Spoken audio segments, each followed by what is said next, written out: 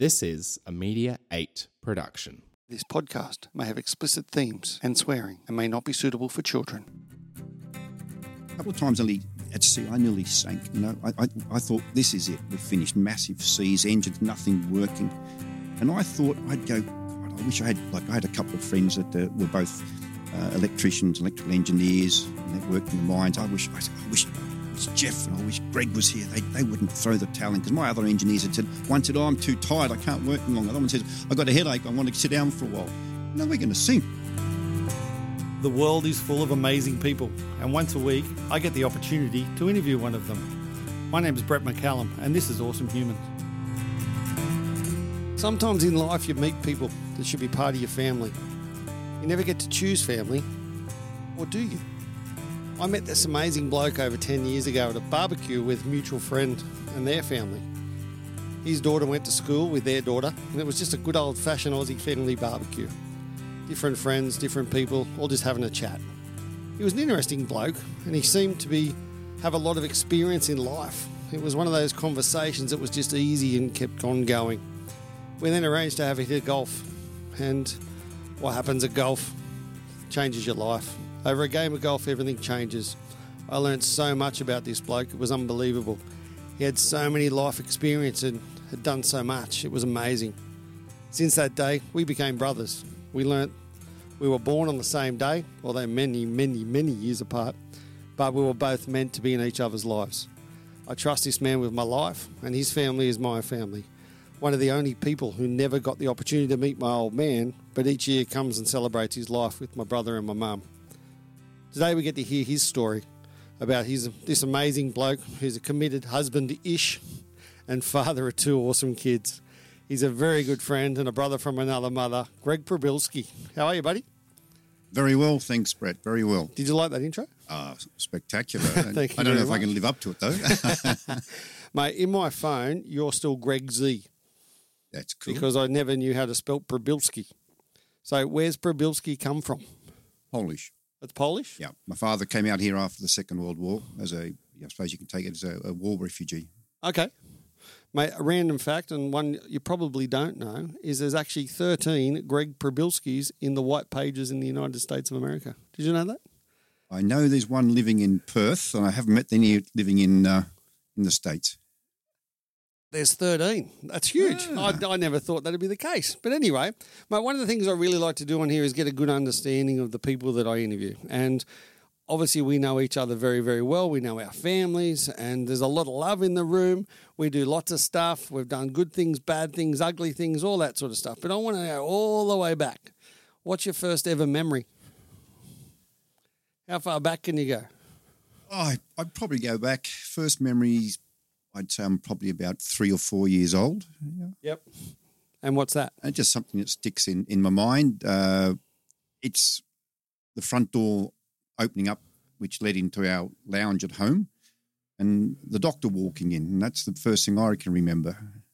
And do you remember why the doctor walked in? Yes, I do now. I had a brother that was about 18 months younger than me, and he had actually passed away with what they used to call it cot death then. Oh, wow. Yeah. But it didn't seem sad to me. But that would be my earliest childhood memory of anything major happening in my life, I would say. And do you look back now and feel sad about that?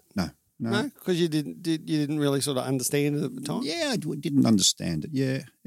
You come from a big family. Mm-hmm. Tell us about your family. How big is your family? Immediate. 3 brothers and 4 sisters. 3 brothers and 4 sisters, and obviously your mum and dad. And mum and dad, yeah. As I said, my father was Polish, came out after the Second World War. Met my mother in Sydney, an Australian lady, originally from Young, coming from a rural background, or the parents owned orchards. Her parents did? Yes. Yeah. Yeah, and then she moved to Sydney prior to the war starting, and met Dad when he came out, and she'd been out on a blind date with some other people, and they were going on a bus into town from, I think it was out on the northern suburbs into town, and my father sat next to Mum and said, but you're supposed to be sitting with that girl down there. And he said, no, but I'd rather sit with you if that's okay. Oh, And that's how they smooth. met. Yeah, Hey, it's where yeah. the sun gets it from. He was smooth. And my condolences, your mum just passed away recently. And what a wonderful woman. I had the pleasure of meeting her a number of times. And, mate, to put up with the all your siblings, she had to be a very strong-willed woman. An amazing lady, yes. So Loved the footy. loved the footy. Unfortunately, she loved those Sea Eagles, which was a Mighty bit sad. Sea Eagles. Mate, Goulburn. You grew up in Goulburn. Why did mum and dad go to Goulburn? Is that where they were from or what happened there? No, Dad, when he came out here, he didn't know whether he was going to stay a year or 2 or 3 or 4. And then he met Mum and they got married, of course. And he really wanted to go back into farming. His family were from farming in the southwest of Poland. But, of course, a new immigrant, finding that sort of money wasn't really that easy. So he started on the railways as a driver, as a fireman in the time when there were steam engines. And the only way he could get ahead quicker in the railways, or if the New South Wales Railway, was to leave Sydney and go to a country area. So he said, said to my mother, to get ahead, we need to move out of Sydney, if that's okay, would you? And I've been offered a position in Goulburn. And my mother said, yes, let's do that under one proviso, is that eventually we come back and live in Sydney. Okay. And were they married then? They were married, yes, married prior to moving to Goulburn. Okay. And then no kids, obviously, at that stage? No kids at that stage, no. So you were all born and bred in Goulburn? Yes, yeah. And how long were you in Goulburn? I was in Goulburn till I was 22. Wow. And what number of kid are you out of all the kids? I'm number 3. Number 3. What's above, what's below? I have the oldest in our family my oldest sibling was my sister Anna. She was 4 years older than me, and then my brother Martin, whom you've met. Yeah, I met Martin. Yeah, great bloke. And then below? And then below, the next was Roger, or it was my other brother that had passed away at a younger age. And then Roger, who he's a doctor living in Newcastle. And then my sister Lynn. Yeah. And then Noni, and then my brother. There's lots Lyndon, of them. I understand why you're getting mixed up. And then finally, I have to count on the fingers now. And then my youngest is Helen. So what's the difference between number 1 and number 7? Age difference. I think my sister Helen just turns 50 this year. Must have been 20.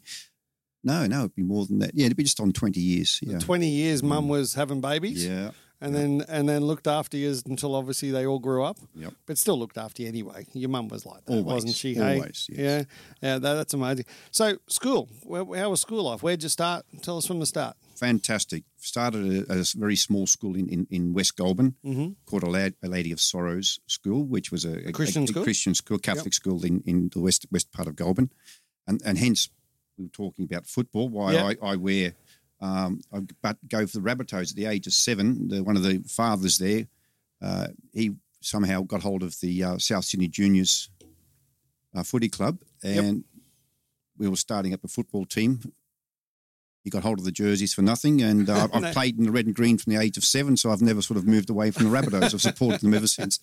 I think it was a great school, a small school. I only went from kindergarten up until second year 2. Yep. So infant school, as we call it in New South Wales, yeah. And then from there I moved down into town to St Patrick's Primary School from the age from 3rd class, 3rd, 4th and 5th. Yep.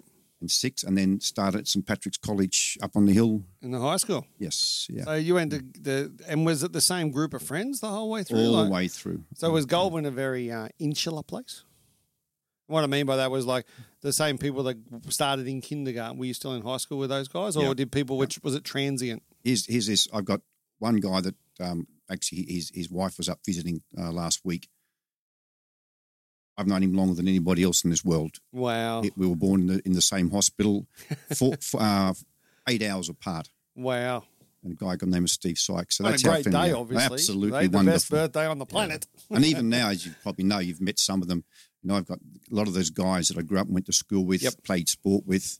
There's only one of the guys out of 20, 30 strong friends that's still in Goulburn.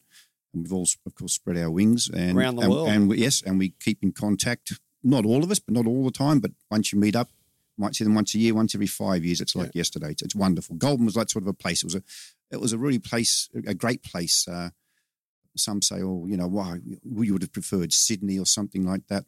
Looking at it now, no. Yeah. As growing up, I look at it. I read in a book once by Cahill Gibran. I think it was called The Prophet, and in there he says two things which I've always I've liked these two sayings. And one was, in relationships there must be spaces, and the other thing was, love is like a blanket; it's meant for warming, not smothering. And I found in Goulburn, seriously, awesome, that's great. isn't it? It is, but Goulburn was like that. Where you'd have a lot of different families, generally somewhere between 4 and 8 kids, 9 kids. Yep. And everywhere you went, you were watched upon, not in a guiding way. Different parents, they'd look at you and you go to their houses. You'd always be well looked after, whether it was a cup of Milo or sometimes a quick kick in the backside because you and then their child had been playing up. But it was a loving, sheltering place to grow up, and most of the families that we associated with were all very, very positive. And during those young years, obviously you're in a small town. Goulburn's not the biggest town on the planet. No. Your surname's Prabilski. Yeah. Was that something that was a negative during that whole time? Did you ever find that you were bullied or harassed or anything like that in regards to that? No, never once. And years later, I think I understood why a lot of immigrants came out after the Second World War from all areas of Europe and around the world. And you found that, if you probably remember, you'd have little pockets where there'd be all the Italians would live here and the Greeks here and the Poles there. When my father came out, the first thing he did, he on the way out on the ship, he started learning how to speak English. Big difference, isn't it? And he got out to Australia and he read things pretty well. He saw that you're Australian, people called wogs and all this. Yeah. We were never, ever once, I never had that name called to me, and I'd never felt as if I was judged as being a new Australian. Yeah. Because Dad had set that I sat down with him once and said, Dad, why didn't you teach us Polish? He said, son, I had to learn. This was a new country. I saw things what happened. So we moved into Western Goulburn in Dugarfield. We built that house there on purpose because it was a great area. You had people on the railways, you had people that were working on the streets, you had doctors, you had business people, you had lawyers, you had such almost a melting pot of Australian societies in that area we lived in. He said, and so I wasn't going to live a little Poland when I moved to Australia. We assimilated. Your mother was Australian anyway. He said, but that's what I saw. And so we never felt that at all. And also with sports, you're out doing things all the time. Yeah. And you're mixing. And no, I never had that. But I did notice some of the Greeks and the Italians, you get called names and that. But, you look now and with everything being politically correct, it wasn't correct. It wasn't correct. But none of those guys I still know now that were from other European families, there wasn't hurt coming from the voices of the guys and the girls when those names were used. It shouldn't. It's not right. I'm not condoning it. No, not at all. It was a different time. Yeah, it was a different time. And that's what I find amazing that it never happened, because back then I remember the old Kingswood country and all that sort of stuff, bloody wogs and all that sort of stuff and that sort of thing. And I think in some small insulated environments, it's actually a lot worse. But obviously Goulburn wasn't that type of place. No. Or you didn't see that type of stuff. Didn't see it. But I went to the Catholic schools all the time.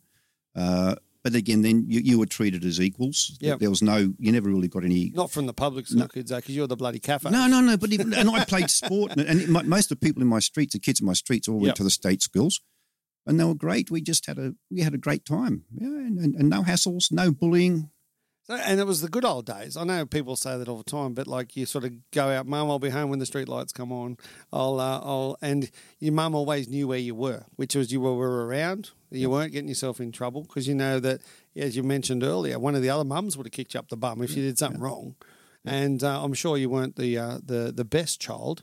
I'm sure you got yourself into a lot of mischief as a kid. How could you say that? No, it's quite funny. I remember, one of the things I love when we have a beer and we have a chat, and some of the stories that we all sort of share and stuff. And when you got your driver's license, about just literally going down to the local cop shop, yeah, you can drive. Here you go, buddy.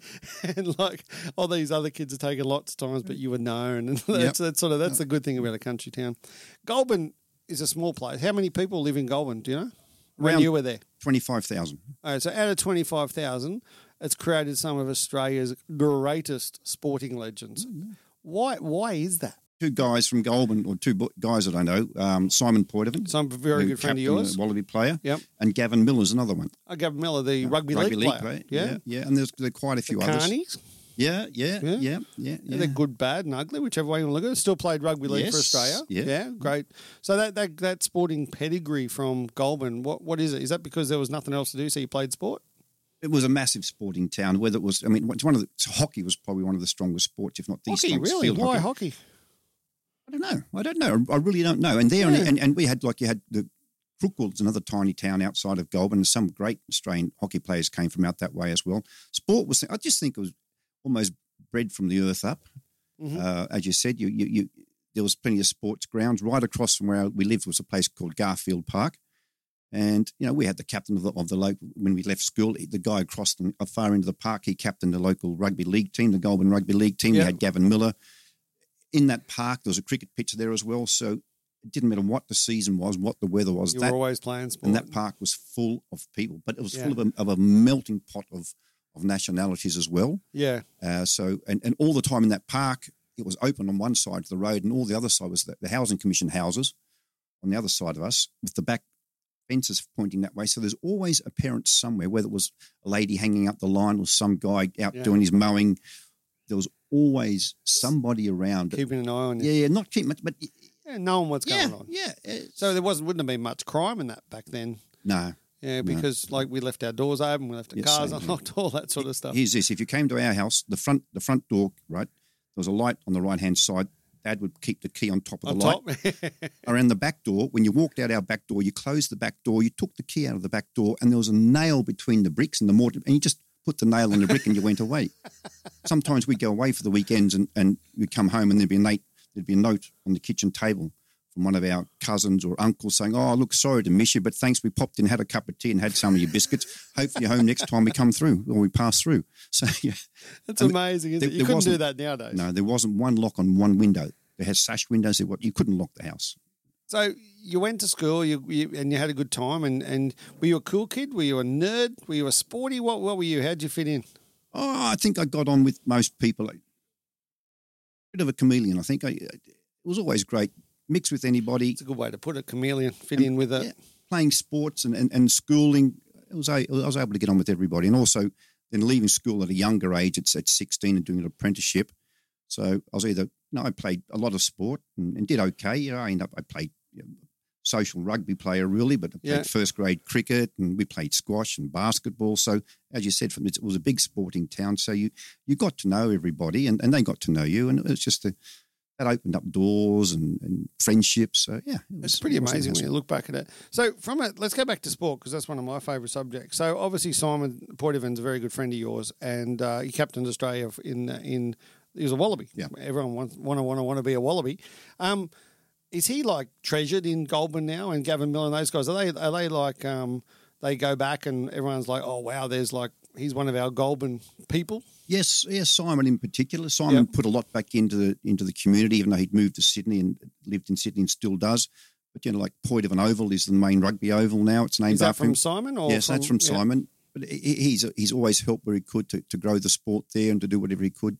And also at the school, his old school, St. Pat's, which is now called Trinity College. Mm-hmm. Simon continues to put in, no matter whether it's in Goulburn or Sydney to rugby, whatever he does. He's not one of these guys that has I would say, reached his fame and made fortune or whatever. Simon puts in. He's always a part of the community. I've had the pleasure of meeting him a couple of times and one of the most humble people I've ever met in my life. Yeah, and the thing is I find because he's come from that culture, from that small town, that they're a different type of person. Yeah. That's why I look at it from what I've seen from the outside in. I think it's amazing that these guys give back. Do you think playing rugby and playing sport with people of those sort of statures improved your game? Did you become a better player because of them? Do you think? Yeah, I think I got a better player and maybe a better person later on in life as well, because these people they were your mates and your friends, but they also become somewhat of your role models. Mm-hmm. But with Simon in particular, like his mother and father were wonderful people with the same virtues and strengths that he had, and his other brother and his sisters, they're all wonderful people. That's all about parenting, though. It is, yeah. And I've got this new saying that I live by at the moment is that kids weren't born assholes; they were taught to be them. because it's so true. Like if you've been parented good and you become a really nice, kind person, that's learnt behaviour. And I believe that's a wonderful thing personally. So you left school at 16. You went. What trade did you do? Air conditioning and refrigeration. Why? It was great. It was a time just before about a year after I started, you had to go on to sixth form to become an apprentice. It was something that changed. England did it 10 years before, and like we still do now, we copy so many things from the UK. Why, I don't know. 10 years later. Yeah, but we do. But so we started doing that as well. I picked it out. I had a choice of starting as an electrician, a plumber, or a carpenter. But air conditioning and refrigeration meant that I had to go and do a block relief course at the Institute of Technology in Ultimo 3 times a year. We had a TAFE in Goulburn, but it didn't Ultimo in Sydney. In Sydney, but it didn't do air conditioning refrigeration, and that's the reason I took it. I thought, okay, to go to the big smoke. Yeah, right, and I did, and that was great. So for those 3 years from the age of 16, 17, 18, even I had been coming and going from Sydney during school holidays, mainly to stay with my aunties and that relatives down there. It had a chance of me getting away a bit more, and I was always So was that something that you wanted to do? Obviously, like I know a lot of people that grow up in I grew up in a small town as well, and I always wanted to leave. I always wanted to get out, but I always loved coming back. Well, don't get me wrong, but there's also go and see the wider world, go and see this sort of stuff. Whereas some of the people never wanted to go anywhere. They just wanted to stay there, do the same thing over and over and over again. Is that so? Obviously, going to Ultimo in Sydney was something that you thought, oh wow, that gives me an opportunity to have a crack. Yeah, I'd get out. I'd always enjoyed Sydney. You think of it with 8 children in the family. My dad's a train driver, so he's doing shift work. He's away a lot. School holiday times, my mum's got somewhere between, depends how many kids at home, between 8 and 4 or 5, and I probably wasn't the best behaved of all the children.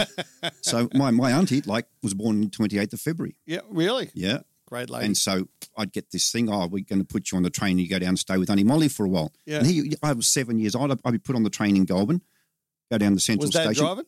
No, on my own. Yeah. On my own. And my Auntie Molly would pick me up at the Central Railway Station. But being a railway child, you were put in with the girls that looked after the buffet car. Okay, so you got looked after. Oh, yeah, that was wonderful. And you would have sweet-taught the girls in the buffet cart anyway. Yeah, it was nice. I think I was given a bit of crayon on a piece of paper and told to behave. So, in effect, you were naughty and got sent to Auntie Molly's. Is that what happened? Yes, yeah, pretty well, yeah. So, you became a refrigeration mechanic, and so that's both sort of a bit of plumbing and a bit of sparky stuff as well, isn't it? It was a wonderful trade. In hindsight, it was the best trade I could have possibly done, because when you're doing refrigeration and air conditioning, when you're working on those systems and being to do with physics, you have to be an extremely good welder and solder. You have to know electrical work, circuitry. You have to be able to weld. There's so many things that it set me up for later on in life. Okay. And the biggest bonus of that was the first company I worked for was called Taswell's in Goulburn. They're not there anymore. Bob Taswell was my boss, and a chap called Richard Whittaker.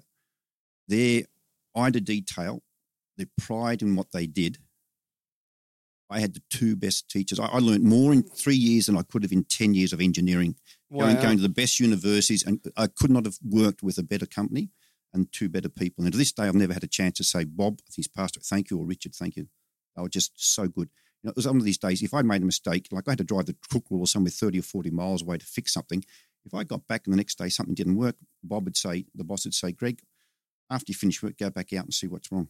You were sent back out there to fix it. Which is the way it should be. So, yeah, so the pride, but it's just the integrity they had, but their skills were just so good. So yeah, my old man was a chippy and he was a master craftsman. And the thing is, I remember him sitting there getting so frustrated when they started bringing out pre-built frames for houses.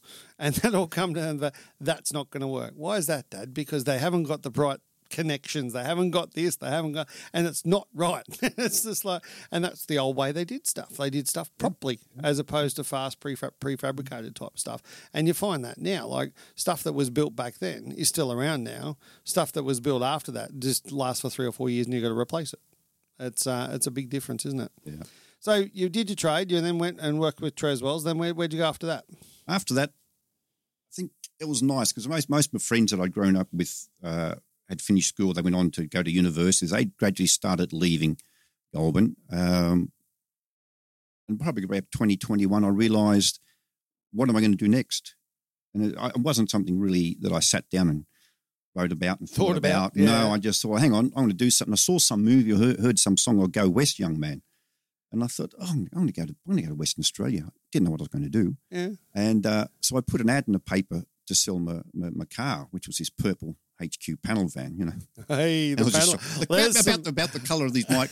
There's some stories in that panel, man. So, but I forgot to tell my mum that or my dad that I'm going to move away eventually, and I put the ad in the paper. So, and I used mum's phone number, home phone number. We didn't have mobile phones in those days, you know, the late 70s. And I forgot to tell her that I'd put the ad in the phone. And so I come home and I'd moved out of home at that stage. I was staying with a mate of mine, or a couple of friends in Goulburn, sharing a house. And there's this note, Greg, please come and see me as soon as you can. So I thought, I got home from work that day, I rushed around. Yeah, what's wrong, Mum? I think your mates are playing a bit of a trick on you. I said, why? He said, these guys have been phoning home wanting to buy your car. I said, I forgot to tell you, Mum, I'm going to go to Western Australia. She said, why? I said, I heard this song or something about Go West, Young Man. So it's, you know, and most of my other friends are moving aside, and, you know, my older brothers and sisters had moved away as well.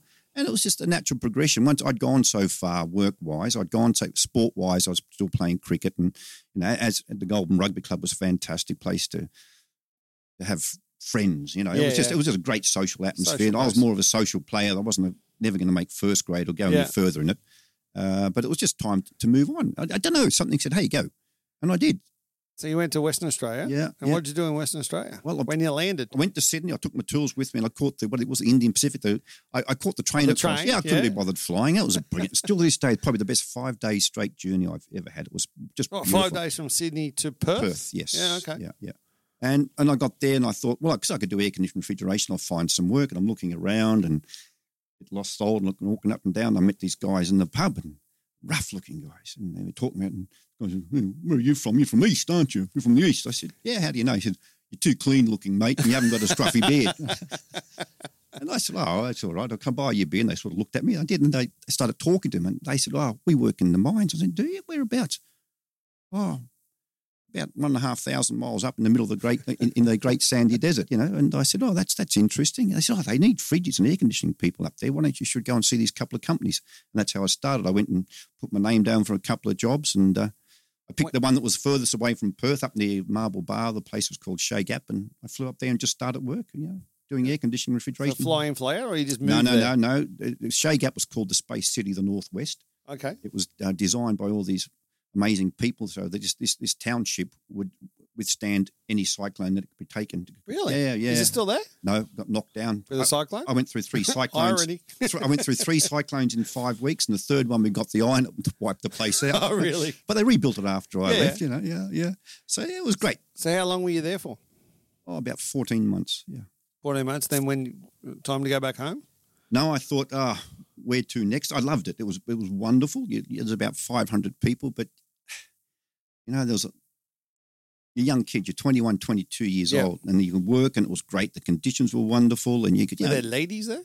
Yeah, there was about 20 single girls. Oh, was there? And look, it was time to move on. You know, I got stale. You know, so I just decided, right, and it's the first time I'd ever come across and lived with, I would say, non-Christian people, and there's a lot of Chinese and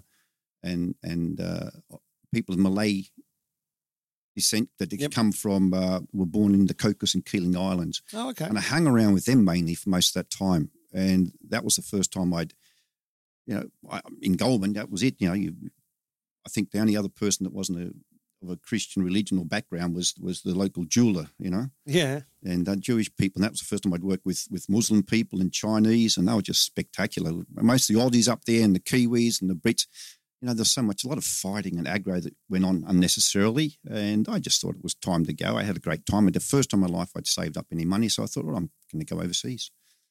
Overseas, called. Yeah. So where did we go? First off, Singapore, just for 3 weeks. Just for a holiday? Yeah, with a girl I'd met there, went there, and she was from Singapore originally, or she had parents there, so I went back there and had a look around Singapore with her and another Kiwi girl that travelled with us. Then I went back to Goulburn and thought about maybe staying. I got back and I thought, oh, gee, this is different now. It's different when you go back, isn't it? After being away for a solid, nearly a year and a half. Yeah.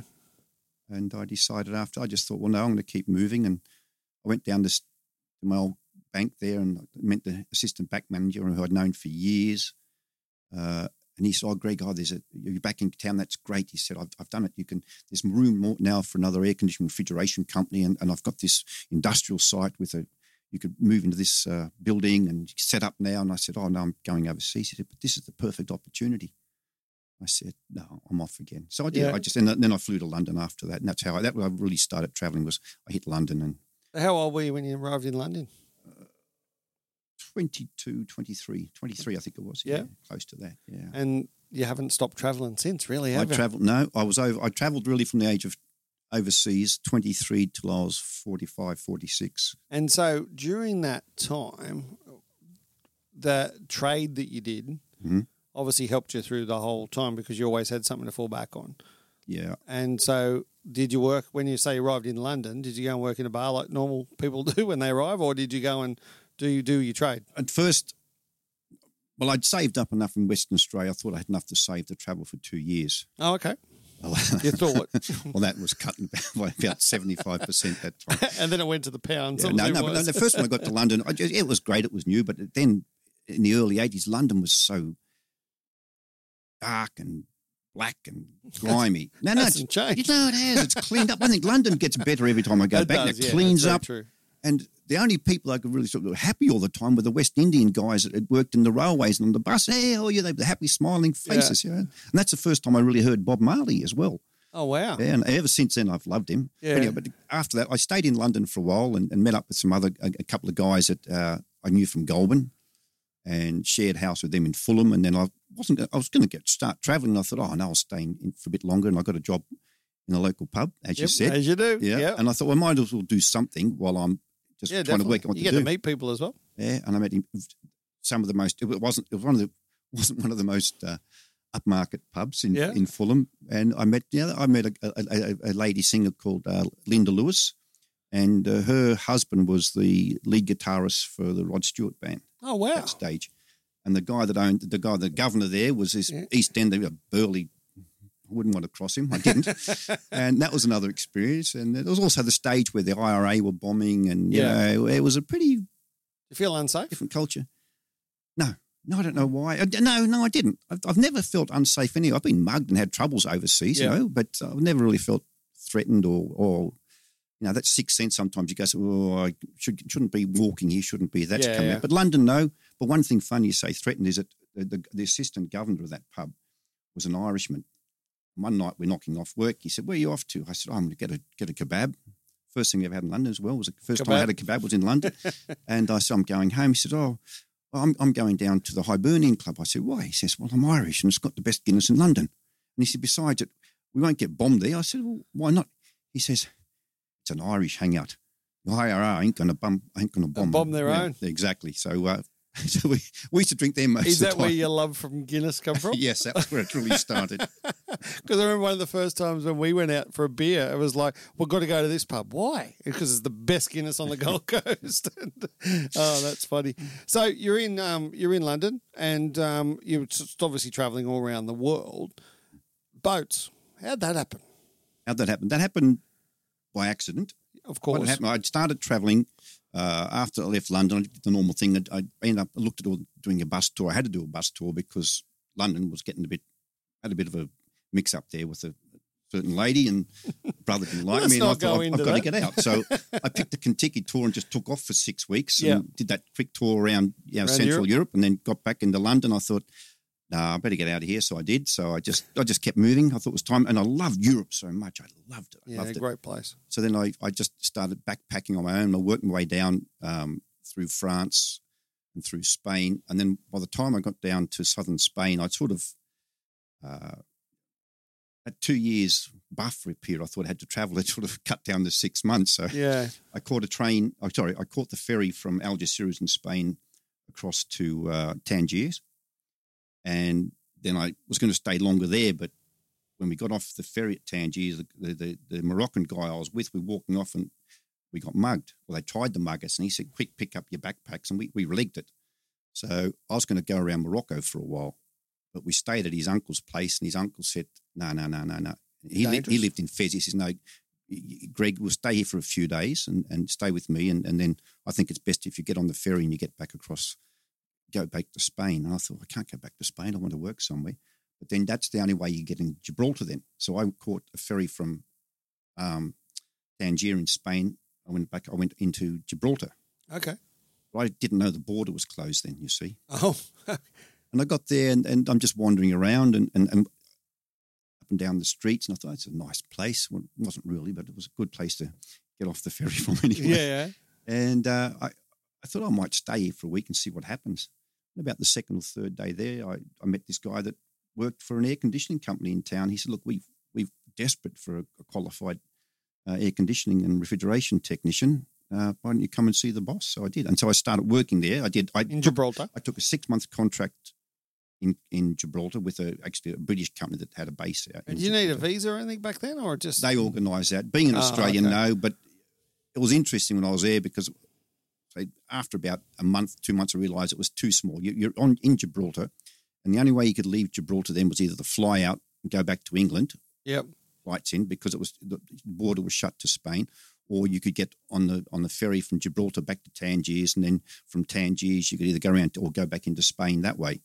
But I wanted to save some money up again, so I put my head down, knuckled down a bit, and started working there and saving up. But the guy that managed the company wasn't the most honest person. Oh, and yeah. You're doing work and installing air conditioning systems. And one night there's a knock on my door where I'm staying, and it's a manager. And I thought, well, what's wrong? It's about 2:00 in the morning. I said, yeah, Gary, what is it? He said, come out here. I said, oh, okay. I go out there and there's these military people and the police. And I'm thinking, I haven't done anything wrong. I'm thinking, I said, they want you to go and do some work inside the rock because inside Gibraltar, it was part of the NATO the setup. rock. Inside the rock, they had, the British military had a pretty good setup in there. Mm. And they said, we want you to go and do some work. The military needs they've got a problem with some ventilation shafts and some air conditioning systems for their computer rooms, whatever it was. And I said, why me? He said, well, I can't go. I said, why not? He said, I'll explain that later. Just, they need you to go now. You're the only one with NATO. Is it 2 a.m.? You're the only one with NATO clearance. Oh, wow. So obviously they knew who I was. Obviously, Yeah. I'm in Gib. And so that was my first experience getting taken at the middle of the night in these vehicles into the tunnels inside the rock of Gibraltar. Where I fixed some ventilation problems they had, and I think it was an air conditioning system for one of their computer rooms or whatever it was in there. Wow. I didn't really get to see In the much rock. of it. Yeah, and that was very interesting. The next day I found out when I went to work, I said, what happened? There's 4 qualified people. He said, no. He said 3 of us had done union leader courses, and they in East Germany or East Berlin, so they weren't allowed inside anything military. And I forgot the other guy was doing. So here was an Australian in Gibraltar, the only one allowed to go in and do the NATO stuff with the military. That would have inside been there. really interesting in the rock, It though, was, wasn't it? I didn't see much. Look, it was night. I saw some things. I didn't. There was a lot of Just the whole secrecy of it and all that sort of stuff. That was interesting then, but it was too small. you know. Yeah. So in the end, that guy that I was working for, the manager, after 6 months or 8 months, I was supposed to get these bonuses for installing equipment and whatnot, and nothing coming. Never it was happened. cash. And I said, hey, what happened to these bonuses? I said, head in a better way than that. And he said, oh, you'll get them when you leave, maybe. I said, Maybe. And then the secretary warned me. She said, look, he's ripped people off all the time. He pockets it because he's Gibraltarian. He gets away with it. And she said, you're probably not going to see it. I said, you're joking. She said, no. So that night I happened to meet these guys in a bar, and they said, oh, look, we're trying to get another crew member. We want to go across the ocean to the other side to San Juan, Puerto Rico. The American owner's coming in soon, and we need someone who can fix things, an engineer like yourself. I said, yeah. They said, ever been on a boat? I said, yeah. And they said, you might be the one. So we got together for a couple of weeks, and I had a look on board this little old rusty 65-foot motor sailor, and just fixed up engines, generators, just small stuff that wasn't working, electrical, mechanical, everything's going. And so the Yankee owner turns up and, he's over the moon with me. He said, oh, gee, God damn it, I haven't been able to fix this stuff. He worked in the oil industry somewhere. I think it was in Saudi Arabia at that stage. And he says, you're the man to come across the ocean with me in this boat. He said, been on a boat? And I said, well, yeah, they asked me. I said, yeah, I've been on a boat. Good, you got the job. How big was the biggest boat you'd been on before that? I'd been on the Sydney Harbour Ferry from Circular Quay to How Manly. big is the Sydney Harbour Ferry? Do you know how long that is? Oh, it depends which one. 50 metres, 50 maybe metres? 40 And metres. how Depends big was which this one. boat? About 65 feet. What's that, 20 metres? 20 metres. So we're looking at a third of a side as a ferry and you're going to across the ocean. So anyway, what happened is I said yes. I went to ask the guy that I'd been working for, or the manager, for my money, and I'd leave, and I gave him 2 weeks' notice, which was I was supposed to do. And he says, "You can leave now." I said, "Yeah, okay. Well, how about I come back and get the money owing to me?" He says, "How about you just leave now? Like, get out." Really? Didn't pay you? Yeah, and I wasn't too happy about that. Did you punch him in the face? We won't say any more. But what happened before I left Gibraltar is that the secretary that worked for him she was actually a lady that had to leave Iran. Oh, okay. Beautiful, henna-headed girl, and just a lovely lady. And she came and said, "Come into the office tomorrow morning." And I said, "Okay, I'll go in the next morning and go there." And I says, "Yeah, what?" She said, "Well, Gary's not here." I said, "Where is he?" She said, "No, here, take that." I said, "What?" She said, "That's the money that's owed to you." Oh, really? So you got paid? Box. Yeah. And then had to run out of Gibraltar. Well, no, I left the next day. I was leaving anyway, Yeah. And I went back to Gibraltar probably about 2 years after that on a super yacht. Yeah. And I went to see her, and she wasn't there. But I went and saw her husband was a local accountant. He'd moved to London. They were moving to London. I went and saw him, and I said, "I just want to thank you for getting that money." She said, "Greg, that was the money from his petty cash and float." She found other, and she stuck it in the petty cash box and gave it to you. She knew what was owed to you. She'd kept all the books. She knew what you were owed. Good on her. I've never had a chance to thank her. Wow. Well, you can thank her now. Yeah. You remember her name? No, I don't. No, but thanks anyway. Yeah, thank you. But then that was my first job. We left the harbour, and 65 foot's not that big. it's tiny, but we're supposed to go, you leave Gibraltar and you follow the currents and the winds, and you would come out of Gibraltar and you head south, you come out of Gibraltar and you head southwest, which will take you towards the Canary Islands. Yep. Which would probably be Beautiful about place. 4 or 5 days away. Mm-hmm. And then we would have refueled and reprovisioned there, and then caught the current and headed down and around and gone up into San Juan, Puerto Rico. But what in actual fact, we hit massive storms. And lucky the other two guys that were not counting the owner, one of them had been to sea before, and he was an excellent sailor. He'd been a British sailor and a navigator. And there's a race in the UK called the Fastnet race. And one year, must have been late 70s or early 80s, the Fastnet fleet got wiped out, basically. Really? But he was from a storm? Yeah, he was one of the ones that survived, and his boat got through no problems. And after about 7-8 days, he said, "This is strange. We should now be in the Canaries. There's something wrong with this compass." In the meantime, You're going the wrong way. No, we're going the right way, but the compass was 27 degrees out, which means we would miss, not missing the Caribbean, we would have missed the south tip of Southern America. So Then what happens? You're stuck. We would have been lost. Yeah. Then anyway, we would have run out of food and everything by then. Yeah. But he called up on the VHF radio. I think it was a Russian supertanker going by us, and he called up and he asked them for their position. Can you please give us our position? Because they could pick us up on the radar. So they gave us what our position was. So he went and looked at the charts and worked out exactly where we were. And he said, "Greg, we're way out. We're so far out." And he called the owner up and said, "Your compass there's a massive problem here. We're missing the southern tip of the Canaries. And at this rate, we'll miss the southern tip of South America." Oops. And the owner went loopy, went mad and yelled, screamed and ranted, and went and locked himself in his own cabin.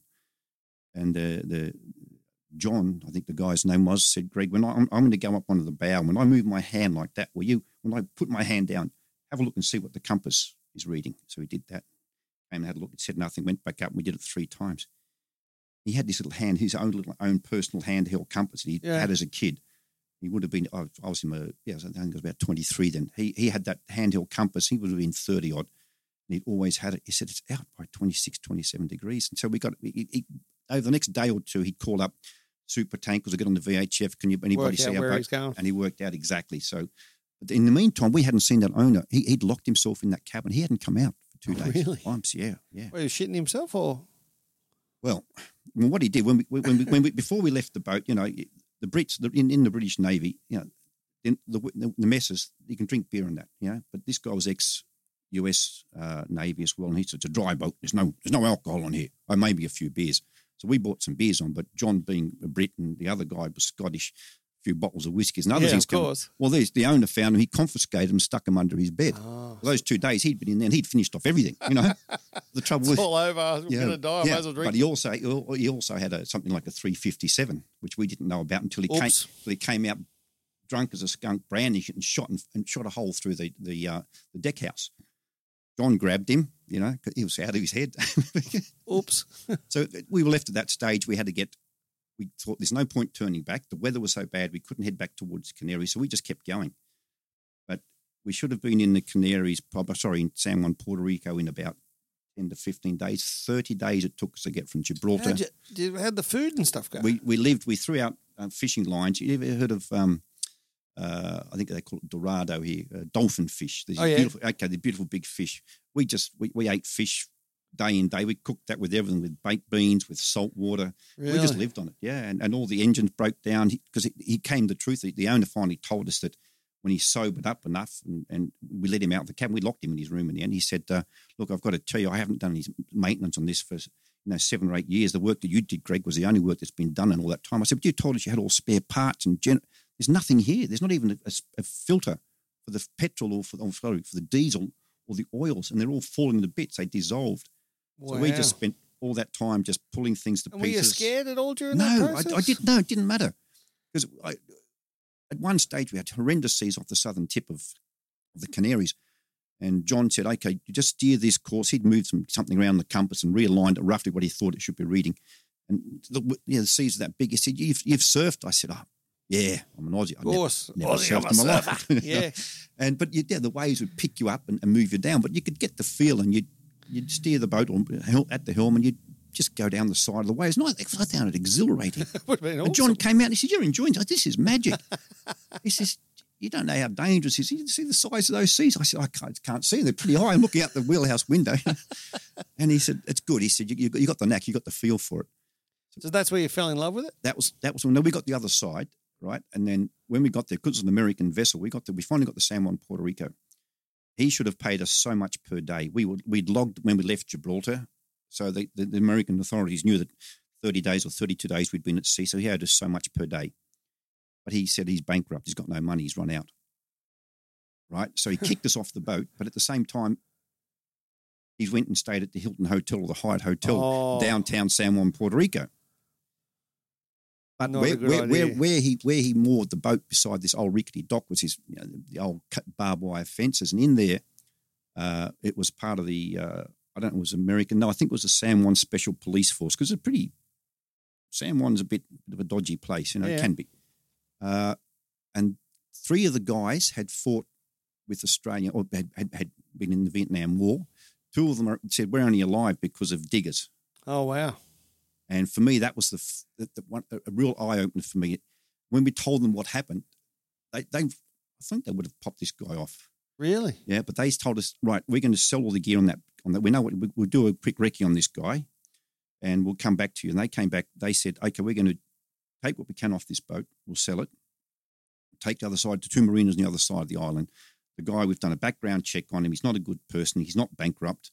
But he's out all night with, he's staying at these hotels. He's out with the ladies of the night every night, and he's not going to pay you. You can stay here, and we'll get to the immigration. You'll be able to take him to court. So we made that. We made inquiries about that with the immigration, and it would probably take 4 or 5 months to get anything out of it. And we just thought, let's get the hell out of that. So we were leaving San Juan, Puerto Rico, and one of the other Scottish guys said, listen, my dad's given us, send me some money, wire some money through. So, Greg, I'll give you enough. You can get your airfare home, and John, you and I go back to Heathrow. John looked at me and says, you going to do that? I says, no way. He says, I don't want to. And this other guy, the Scottish guy, I forget his name, Peter, I think. Why don't you? This is yachting. This is SHIT. And I said, well, it can't get any worse, can it? It has to get better. So I'm going to go to the US Virgin Islands and see if I can do something else. I said, there's no way I'm going to turn up at home, stony broke, not to scent my pants and say, I didn't make it or I couldn't make it. So I said, no, I'll put up with this. So we did. We went to the other side to port the ferry across to St. Thomas in the US Virgin Islands. And 3 days later, we were sleeping on beaches with a backpack and run out of money. And I thought, well, got to look for work. And John said, well, I'm going to go to the smallest boat and work my way up in the marina. I said, I'm going to go to the largest and start down. I walked on the largest boat. It was a 120-foot motorboat. It's a super yacht? Yeah, then that was big. Yeah, they got bigger. And fortunately, the assistant captain was a an Australian. Okay. And he said, I'm looking for day work. And he said, what can you do? I said, he said, okay, well, get your job on deck. You can clean the decks for a day or two. And after the first day I'm cleaning the decks, I thought, I'm an engineer. I'm not doing this. But I did. I needed the money. Yeah. And he said to me, Rod, he said, Greg, I suppose you want an advance of $100. I said, yeah, that'd be great. I said, look, would you do me a favour? I said, is there any chance you get an advance of $200? He said, what? I said, that's all right. I don't want to offend you. I'll give 50 to John. And the owner was there and he said, you're not shy, are you? And I said, look, I don't mean to be rude, but this John guy saved my life. I said, I wouldn't be standing here. And I told him what happened when we sailed and the guns and the weather. I said, this guy could sail. I'd be at the bottom of the ocean. So he hasn't got a job yet. I just want to give him $100 so he'll get a bite to eat and that and somewhere, a roof over our heads tonight. Yeah. And the owner was nice. He said, you bring that guy around here tomorrow. And so I got a permanent job as promoted from deck to first mate chief engineer. Oh, really? And John, this guy called Paul Schofner, he phoned some friends of his in the States, and they had another boat that was further down island somewhere. I think it was in the US. I think it was in St. John's, and they flew John to another boat, and he walked on to captain on this massive sailboat.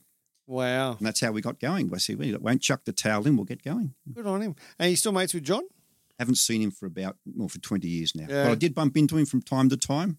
Just throughout the world. Yeah. So you then for the next, 20 years, you were on boats? Yeah, it was about that, yeah. Wow. Because I remember when we first met, you were here for a while, then you disappeared. Yeah. You went overseas for 3 or 4 months and you were going to work on Bloomberg's boat and those sort of guys. And I was sitting there going, but he's a refrigeration. How the hell did this happen? And then it was like, wow, that's what you did. Yeah. Well, what I did then, my engineering background was great, Yep. I could fix diesels, pumps, anything that rotated or didn't rotate that should, I could pretty well fix it. Yep. And I was good with my hands. And you get the ship or a boat, whatever you want to call them, they're wood and metal, so I could weld. That was great. And in those days, when you first started particularly on the super yachts, there were no qualifications to be an engineer on a super yacht because they weren't classified by the IMO, International Marine Organization. There was no yachts didn't fit any particular position in their books. So I could just walk on as a chief engineer, and if I could do the work, I got the job. It was that simple. As long as the insurance company, Lloyd's or DNV, accepted your qualifications and made the work that you could do the job, you got the job.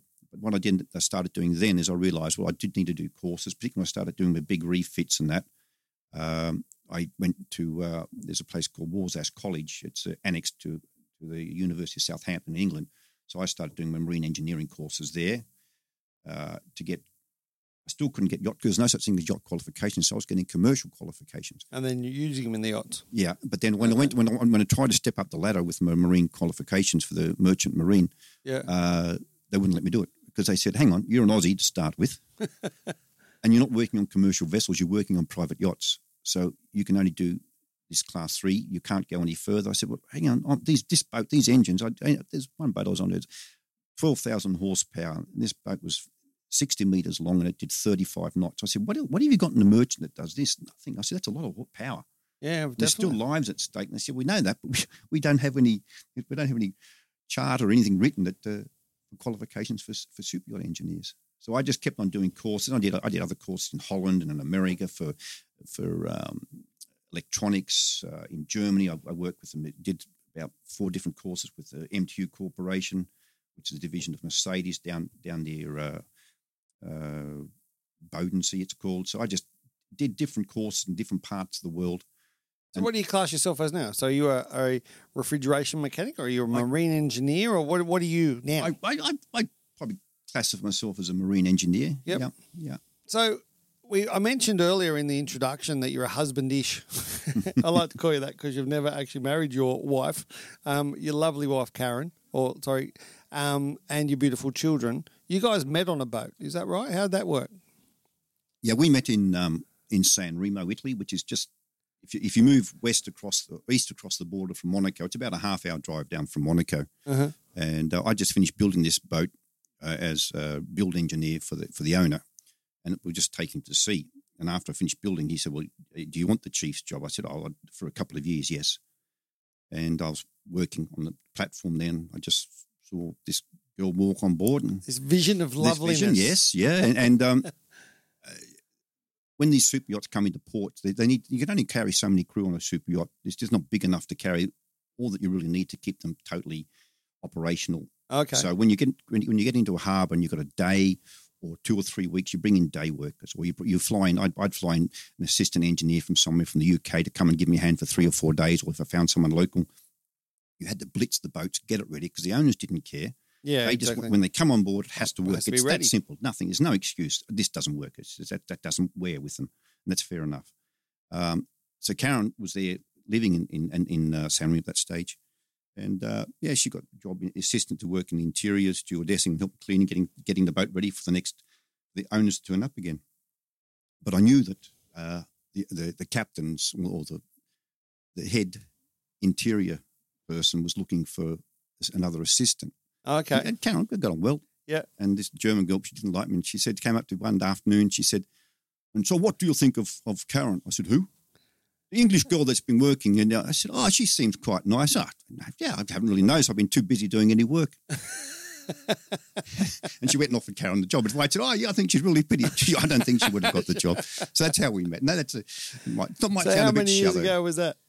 25 years ago. 25 years. Yeah. And that was wonderful. We worked together. They say, if a relationship can work on a yacht, everybody thinks there's some programs on super yachts, and it's blown out of proportion. You're living together 7 days a week, 24 hours a day without a break. And a lot of times, the cabins and the way that you don't have time to even have your own space. Karen and I never shared a cabin in the 8 years we worked together on the Wow. She would have to be with the stewardesses. Yeah. Normally the chief has his own cabin. Sometimes I did, but otherwise I'd have to share with the mate or somebody. So you really didn't have and you're together all the time. And your personal life, your business life mixes over. Even like nurses, you get a chance to go home and have a rest. On these things you don't. And in the summertime, then with a lot of these people, particularly the way we worked, from the end of April until the first week of September, so April, May, June, July, August, September, you were pretty well at their beck and call 7 days a week, 24 hours a day. At least for 3 months straight. Unbelievable, isn't it, really? And people say, "Oh, it must be hard for the captains, the deckies, or the engineers." I still believe, though, the ones that work the hardest are the interior staff in a lot of those yachts. They just work day and night, you know. Have you watched that show Below Deck? No. I think it's called Below Deck. Yeah, And I've heard of it, but I haven't watched it. No. Oh, yeah. I just want to know how real it was, because some of the stuff that happens on there, you sit there and they're like, the boats there, they have like different people coming all the time. They hire it out, if you like, for like 7-day stints or 5-day stints.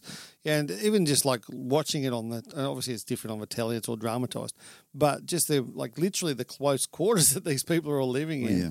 And if it's your partner, like you said earlier about your mantra of sort of not suffocating love and that sort of stuff, it's amazing that you've survived. And if you can survive that, you can survive anything. That's the most important thing there. I think one of the first time the first big boat I started on was a 63-metre boat called Nonstop. And it was we rebuilt it in Germany over a 12-month period in a place called Bremen. And I'd never worked with the Germans before, but one thing, I love Germany. I could live in Germany. I haven't probably spent about 4 years there all up. The Germans have a great way, I think, of dividing their personal life and their social life in many ways. Mm-hmm. You know, like here in Australia, "Oh, he's my friend, he's my friend." Well, if you're with a group of Germans and you're working, they'll say to you, "Oh, somebody, this is my Arbeitsfriend, this is my work friend, this is my Arbeitskolleg, this is my working colleague." And if you're friend, they say, "This is my Freund or Freundin." Yeah. So they split the difference, and I think that's brilliant. Yes, it is. Agree. You know, so and when we were working together, and sometimes it hadn't worked out with others, but I would say, I'm the chief engineer, and you're the cook or the chief stewardess or the purser, whatever. Work's work, and our relationship's our relationship. Yep. If you get hassled by the captain or the owner or whatever, I'm not going to step in. I'll listen to you. I'm there. That's not my jurisdiction. I have to look after the boat, the engineering, and my other engineers. Yeah. And Karen and I did that. And that's, I think, the way it has to work. There has to be that separation. Definitely. And there's lots of people out there that actually work with their spouses. Yes. And it's a really hard thing to do. Like 24/7, 7 days a week is a tough gig because you need space. You need to give people their space and all that sort of stuff. I think that's a really important message, really. And if you do have a day off, and like in these summer periods, or the period the owners are on board. I didn't do the charter boats. I did a couple of charters that for private boats, but I didn't like the chartering industry. Yeah. But if I had time off, you're in these beautiful places. You might be in Monaco, you might be in Saint-Tropez, you might be in the Caribbean, you might be in the Bahamas or wherever, in Fort Lauderdale, Miami. It is. So you get time off, but what happens most of the yachties, they get time off and there's a yachty bar and they go straight down there. So no one breathes. So anytime I had time off, I'd head to the hills or I'd go 4 or 5 streets back. Imagine, you say you're in Nice or Cannes or somewhere. If you go to where the tourists are, you're a tourist. If you go 4 or 5 or 6 streets back, or you go to the medieval part of town or go to the place on the hill, you're still travelling and you're still getting away. So when you come back, you've refreshed yourself. You've seen something different. So I always did that.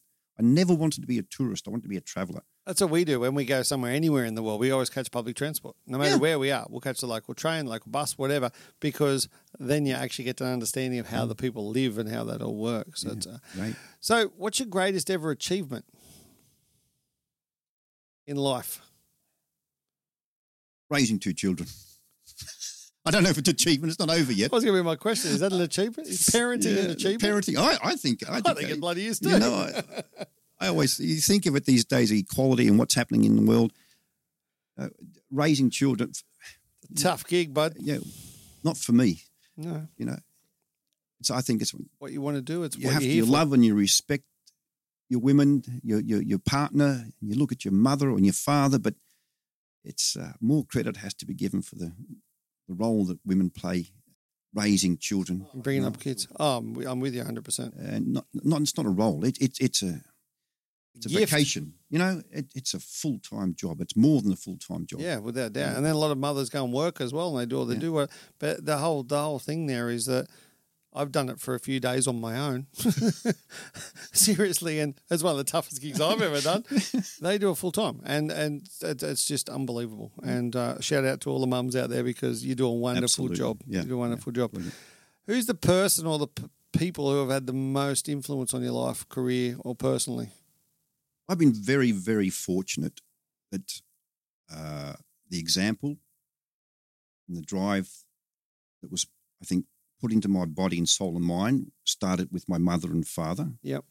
They did a great job with all my siblings as well. I think they did. Might have failed a bit with me, but you were convinced to get out there to have a crack, get up and have a go always. And I must admit, particularly the St. Pat's and that you're encouraged to be a doer. Yeah. Get up and have a go and put your best foot forward. And then I look at it a couple of times only at sea, I nearly sank. You know, I thought, this is it. We're finished. Massive seas, engines, nothing working. And I thought I'd go, God, I wish I had a couple of friends that were both electricians, electrical engineers, and they worked in the mines after left Goulburn. I wish Jeff and I wish Greg was here. They wouldn't throw the towel in because my other engineers had said, one said, I'm too tired. I can't work any longer. The other one says, I've got a headache. I want to sit down for a while. You know, we're going to sink. And I knew if these guys were here, so I'd say, these guys drove me on. I loved them so much, and I knew that they'd never throw in the towel. I played footy with them or cricket or whatever. And also my brothers and sisters and people like Simon and Andy and Tom Adams and all these people that I'd grown up with. They were achievers, they were doers, and there were people who would never throw in the towel or let you down. And always had your back. Yeah, absolutely. And then I was also very fortunate because I had an attitude is that always do your best, but you're never in control of your life totally. And when you're working on the soup yachts in particular, I'll give you an example. I was working as a chief engineer, and this is prior to meeting Karen. I got this job, and my girlfriend came and says, we have to leave the boat because the owner's just fired my best friend. I said, well, so what happened? So he told her that she's Sagittarius and he's whatever, something else. He's a Piscean, and it's not good for me. I have to make some important business decisions in the next 2 or 3 days. I need you off the boat. But he gave my girlfriend's girlfriend something like 6 months' salary and like enough money for a airfare around the world. Yeah. And dumped her didn't dump her, took her ashore. We took her ashore in St. Martin in the Caribbean, and off she went. These people, if your face fit good and if it wasn't working, you were gone. Here today, gone tomorrow. And I learnt that real quick. So And they're smart business people, and they read you. They know how far they can push you or what you're willing to give and not give. And the first guy I worked for on the biggest boat, I resigned. And he said, well, why are you resigning? I said, well, you're not paying me enough money. And he said, well, I employ 3,500 people around the world. How am I supposed to know how much you're supposed to be paid? I said, come on, you do. I've asked the captain a few times about, I haven't had a pay rise and this is that. And I've found out what the standard wages should be or salary should be. And he said, so you're going to leave? I said, yeah. He said, you don't like me? I said, well, you're okay. So he said, okay, come back tomorrow and we'll talk again. Come back with an idea of what you want and tell me. And I came back with an idea and I said, okay, thank you very much. Look, I would like to stay, but I'd like this much and I'd like this much time off. And he chopped me down. I said, but you asked me to come back with something. He said, no, you came back with what you want. That's not what I want. He said, you've got to come up, aim higher. Yeah. He said, Greg, if you want to go into business and you work in life, you have to learn two main things in business. You have to delegate. Hardest thing to do. And he said, you never get what you deserve in business. You have to work for it. Yeah, definitely. You have to get negotiates. Unless you learn to be a good negotiator, you're going to fail that way. And that's two things I've always remembered. Delegate and negotiate. Yeah. Good lessons And then other people I work for as well, lucky I got on with them. A lot of the mentoring they did, where they talk about things and how business works. So, look, it was great. It was the school of life, I suppose. Yeah, it is school of hard knocks. And I work for some pretty wealthy people. Yep. But they're just people. Yeah, but like the ones I work with, and that's why I found out if on the private super yachts, the old money, they've had it. They know how it came from. Maybe 3, 4, 5 generations. They have different attitudes to the nouveau riche. A lot of nouveau riche would buy the super yachts, and they realise we can't really afford this. Oh, we'll charter it, and because the agents would say, "Oh, if you charter it or pay your expense," it never worked. So you're flogged to death and you're dumped.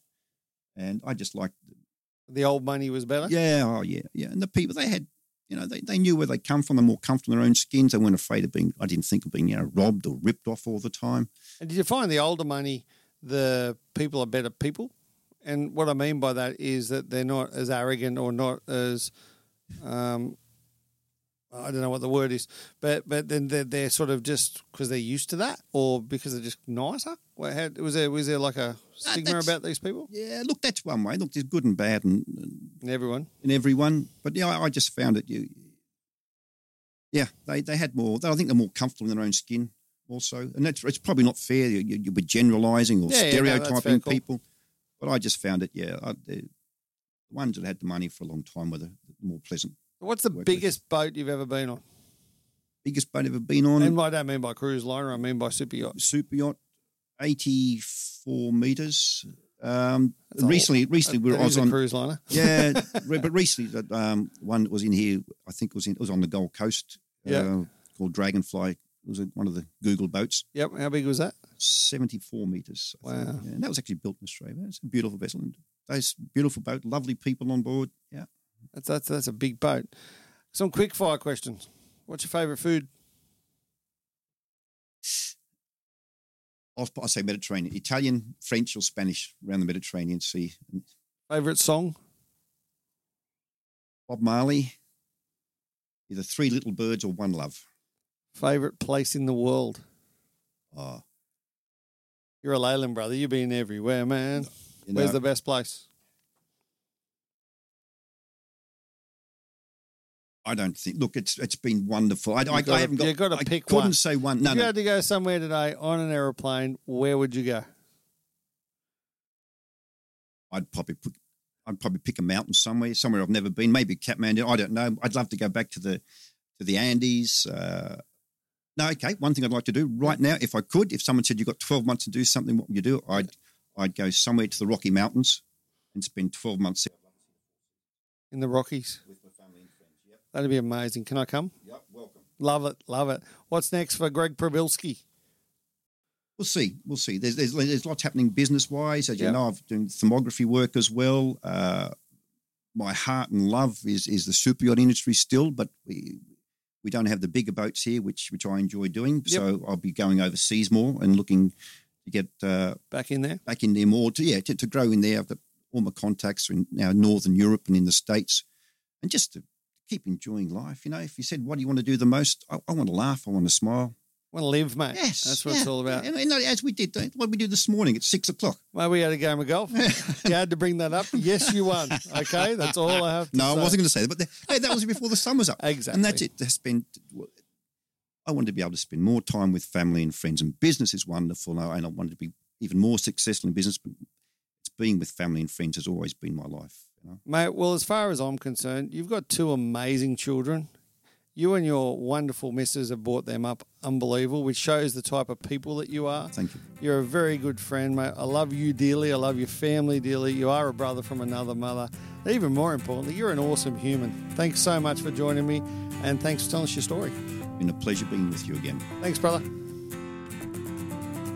Hey, guys, thanks for listening. And what an amazing human. Don't forget to hit us up on all the social channels at BJ Macca, and look out for more Meteor 8 podcasts.